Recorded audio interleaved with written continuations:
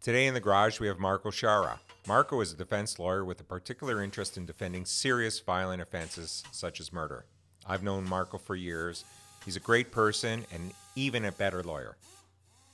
Today, we talk about his resilience and his journey to becoming a murder lawyer. Whether you're driving your Alfa Romeo, shredding your fender, or prepping for a done application, let's step into the garage, listen to the experts, and get a tune-up.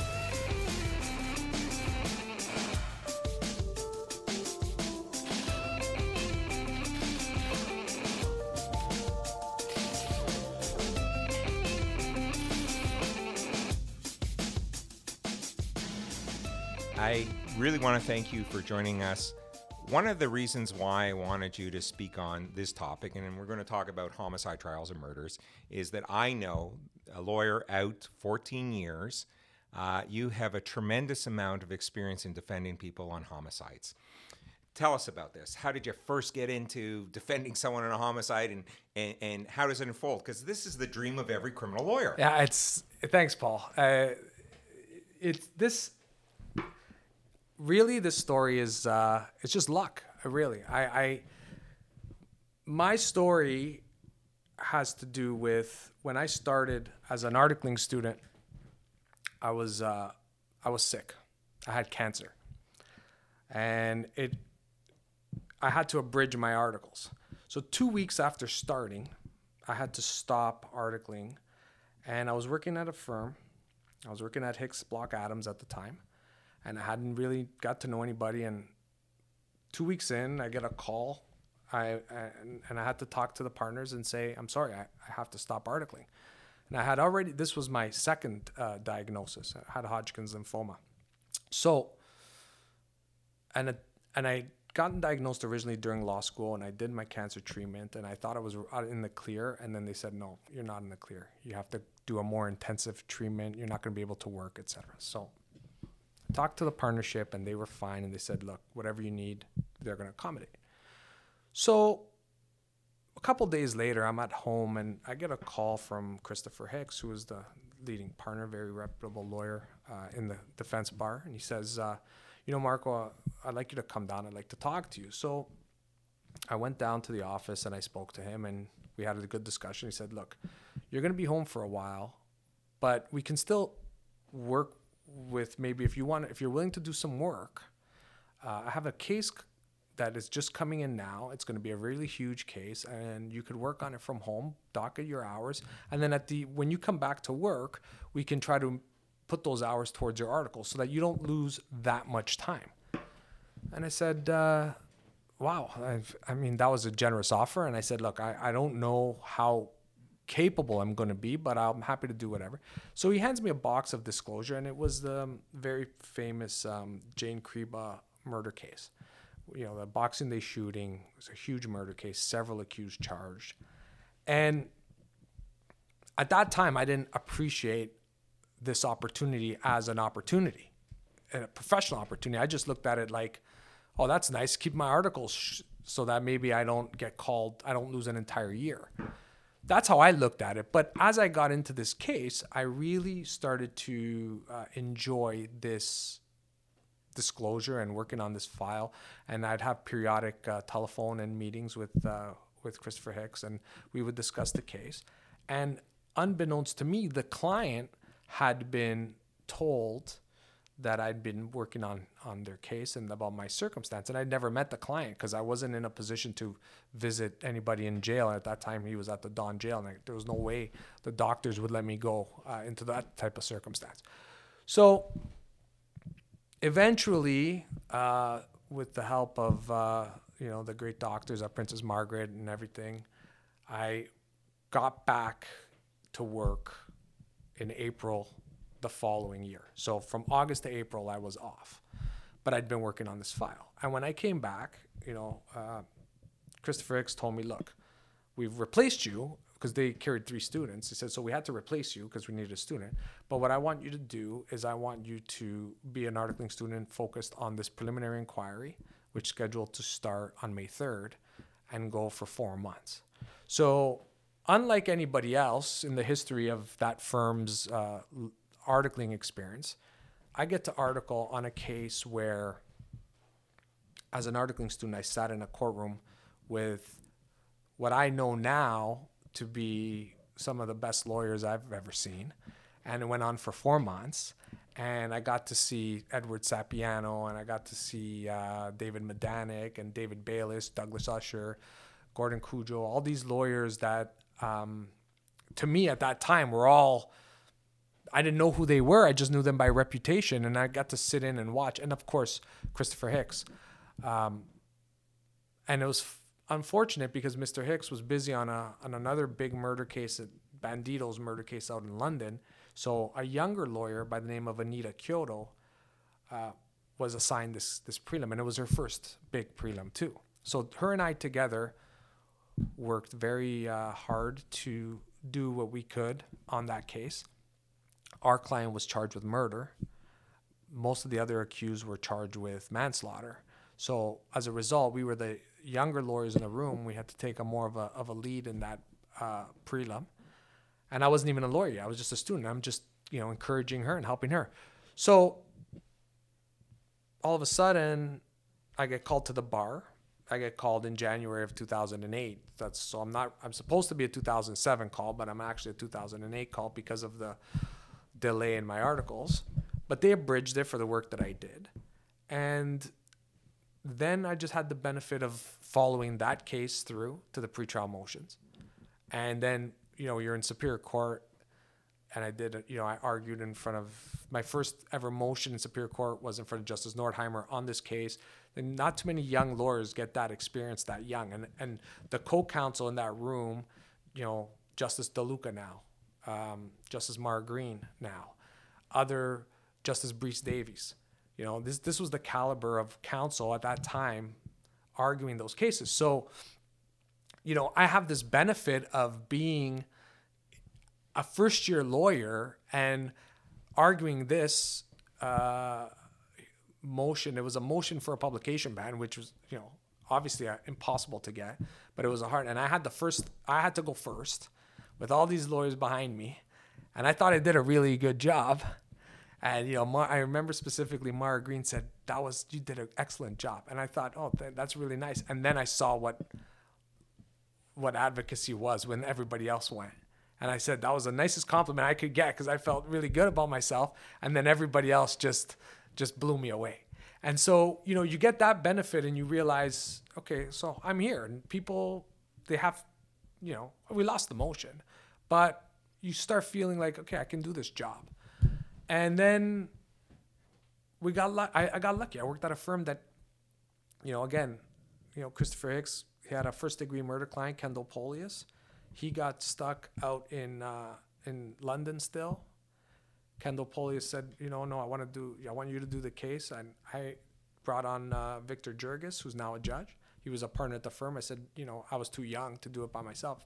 I said, Victor, would you help on this? He helped. It was our first degree murder case, and we got an acquittal. And then I thought, these murder cases are easy, right? And I never got an acquittal again. But it was a great case. I was in front of Justice Trafford, right? So then you get. He's one of my favorite judges. Yeah, he's a judge who really pushes you as an advocate. And, as a young lawyer, and Victor was the type of hands-off mentor. He would let you argue all the motions, and he would just give you advice on the side. And, he was the type of, as a young lawyer, I remember at the firm, the people at the firm were saying, like, you're doing the motions and you're on a case with Victor and you're doing the motions. And I said, yeah, but, Victor's great because if I do something wrong, he'll tell me, no, you did that wrong. Do it this way. Say this. This is the argument. And that's what you want. And so you get this kind of like luck. It was almost lucky. And then, when you win one, then we had Chad Nurdine, which turned out to be the seminal case in front of Justice Yuschuk at the Court of Appeal, where Justice Yuschuk ordered that we have static triers despite us wanting rotating triers. And, Victor, that's Victor's client. Now Justice Jurgis was Victor's client, but he's like, well, let's see if we can keep the streak going. So he brought me on that one. So then I got to do that case. And then we lost. Well, that was a first degree that came into a second degree. and we won it at the Court of Appeal, so it went back for retrial. But by that point, I'd left the firm. And then I got a murder case in Newmarket, and I said, well, let me return the favor. So I called Victor Jurgis. I said, you want to come and do this one with me?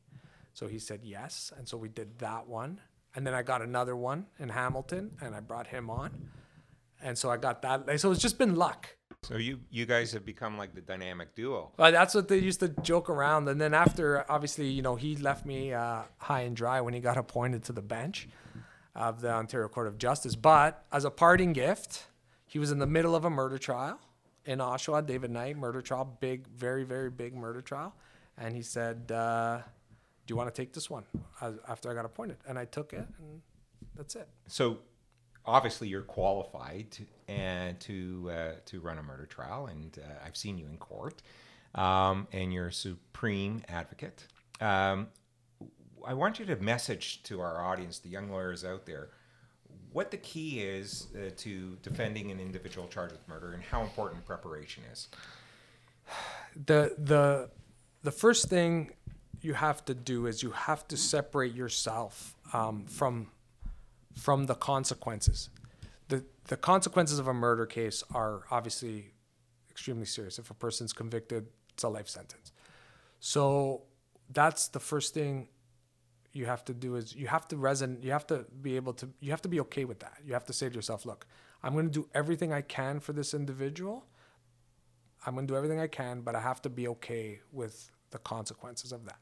That is a hard thing to get to. That's a hard point to get to, because until you get to that point, your preparation, I found the cases that I was preparing before I got to that point were a lot harder to prepare, because you can't get yourself from under that feeling of, oh my God, if I miss something, this person's going to go to jail forever. You have to be able to be okay with that, because then you'll start seeing the evidence more clearly. So you have to review everything. The best thing about murder cases is that they're always in front of a jury, unless it's something technical legal question. So where the Crown might agree to consent to go judge alone. But if you're in front of a jury, then you get into the theater of it. And the good thing about murder cases is that there's a lot to work with. The investigations are thorough. It's rare that the police got the wrong person. They usually got the right person. They usually have done a thorough investigation. Like when you go through a murder investigation versus another type of investigation, you can see the murder investigations are much more thorough, and the police are a lot better in terms of putting their case together. But there's a story to tell, and you have your client's story to tell, and you're going to get that story, and you're going to tell that story as best as you can.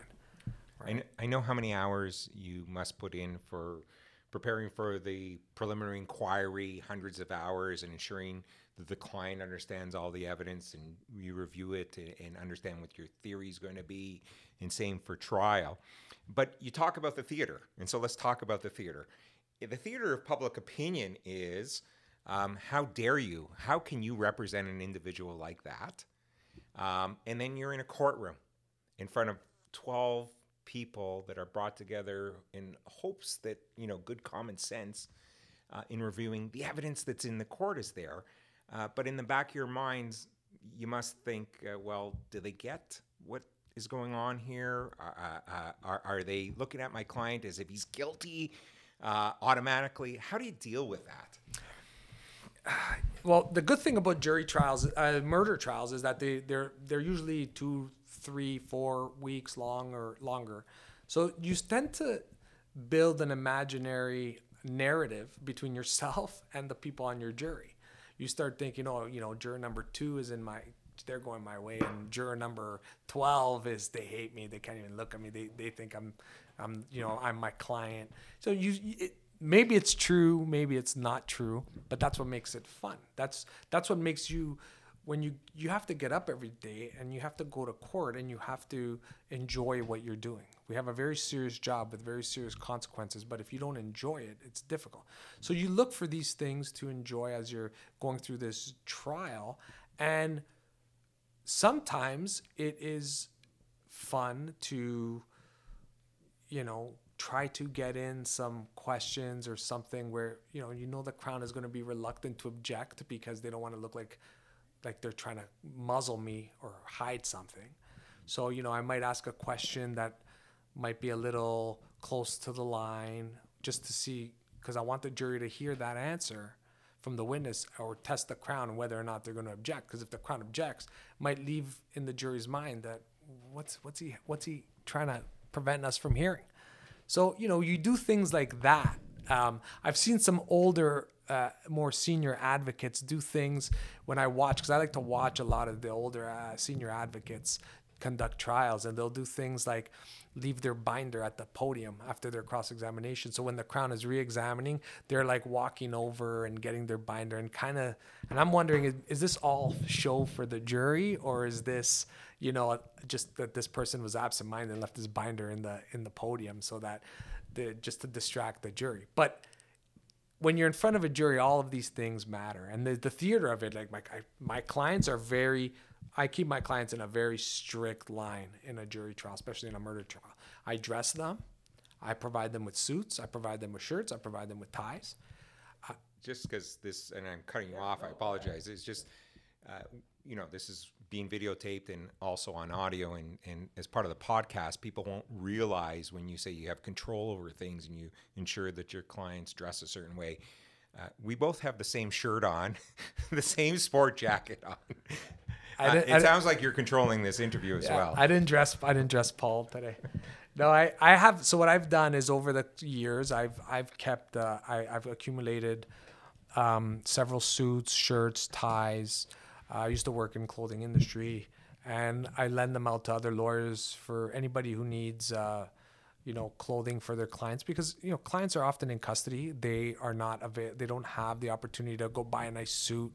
So what I will do is I'll facilitate a wardrobe for them, 2 or 3 suits, 2 or 3 shirts, 2 or 3 ties, and that way they can rotate throughout the course of the trial so that they look presentable in front of the jury and not coming to court. Sometimes they come to court in the clothing that they're, maybe been wearing it since the time of their arrest.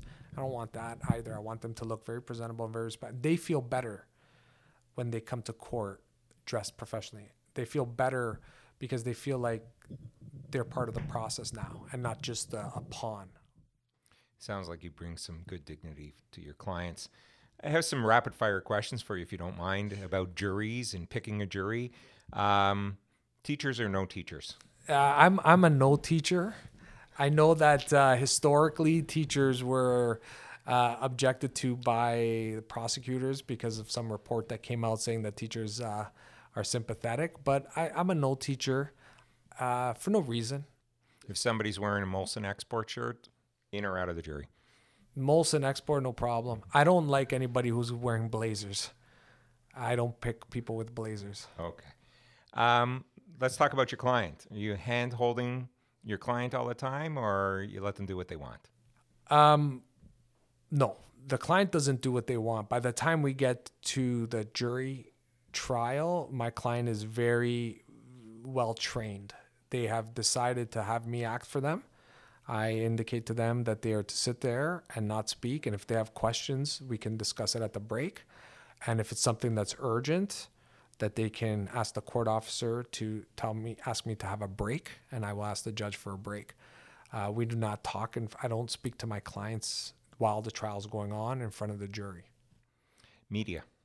Do you deal with the media publicly during a trial or not? No, behind the scenes.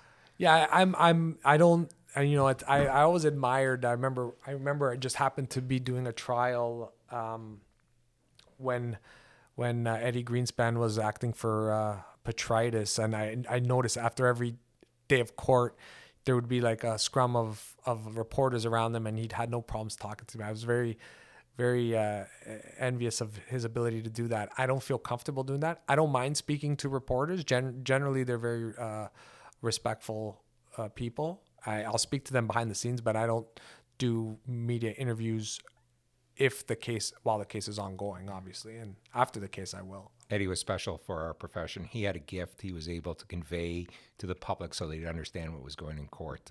I, like you, don't always feel comfortable enough, but I want to get a public information out as to how the process works. I don't try to create any bias one way or the other. So I try to feed the information to the reporters so that they understand how the process works. What I found was helpful is that if I knew that there would be some information coming out of my cross-examination that might be worthy of putting into a story, I will tell the reporters in advance. I think you should watch this afternoon, just so that they know. Cross-examinations versus closings. Cross for dough, close for show. What do you do? What's more important, cross-examination or the closing? Obviously, it's case dependent, but when you're doing your closing address, the way I look at my closing address to the jury is that when I'm finished that closing address, my client feels that they're going to walk away from this case, and I've left it all there. And it's apparent that the jury is aware that I've left everything that I possibly have with them, and my client knows that, so that my client can walk, even just for that day, after hearing his lawyer makes his closing, the client feels, I got a chance. That's all I want. Best self-deprecating joke you've heard during a jury trial?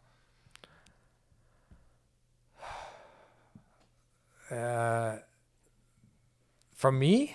Like from you or from anyone? I know, I always give, especially when a witness challenges me, and I do have the proper line of cross-examination prepared to go back to them. And I said, you're right. My parents had ugly kids, but not stupid kids. So let's get back to this line of questioning. And I pin them down to where I need them to go. I'm not sure why. I don't want, I'm not the type of person that when there's a jury present, I'm business. I don't make jokes in front of the jury. And I make jokes in court if the jury's not there, if it's just with the judge and if it's submissions or something, I'm a little, but when the jury's present, again, it's part of that theater. And I don't want at any point in time for my jurors to think that I'm taking this case lightly.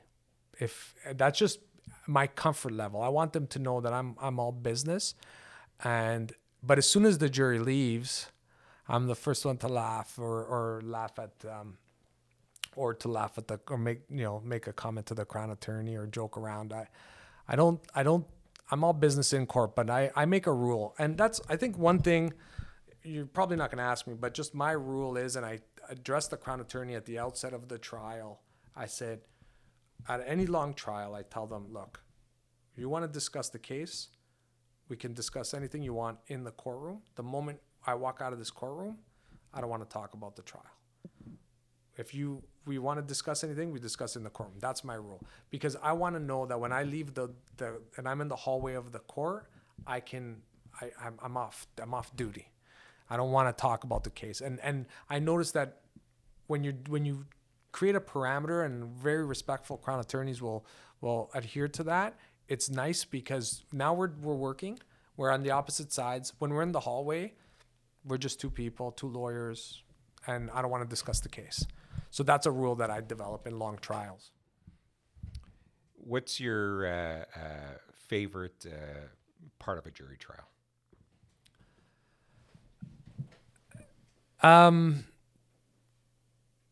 I know no one's going to say this, but I actually like the deliberation process. It's the jury's out, they're deliberating, and you are just left, with time. And if they go overnight, you get to go home and like, oh, it's another night, let's see what happens tomorrow. And I enjoy that process. It's some lawyers, I see some lawyers, like, they'll do other work during that process. Or I like to just sit and just enjoy the wait. It's a hard thing to do, to hurry up and wait, but I like to sit there and just enjoy the wait, because as a lawyer, when you are doing a long trial, whether you're at 361 or you're in Oshawa, Newmarket, or Brampton, Hamilton, when you're waiting on the jury, the other lawyers know you're waiting on the jury. And then you're not doing anything, so you could talk to other lawyers, you chat with them, and they tell you about their cases, or you can pop in on another case. I love that. That's the best. To me, that's my favorite time, because you're waiting on a jury, and the whole time you have an excuse to hang around the courthouse. No one's thinking you're there to just scoop clients, right? Your career to date has been fantastic. You're a wonderful member of the criminal bar, the criminal defense bar. I want to thank you for joining us here today. Your last comments make me want to remind everybody that our bar is a collegial bar. Our bar is a helpful bar, and our bar is a bar of mentorship. And I know that you've explained with a full heart how you've been mentored, and I know you mentor others today. Before we sign off, any plugs? No, well, you know how to get me. Marco at marcosciarralaw.com is my email, or just check my website. Thank you for your time. Thanks, Paul.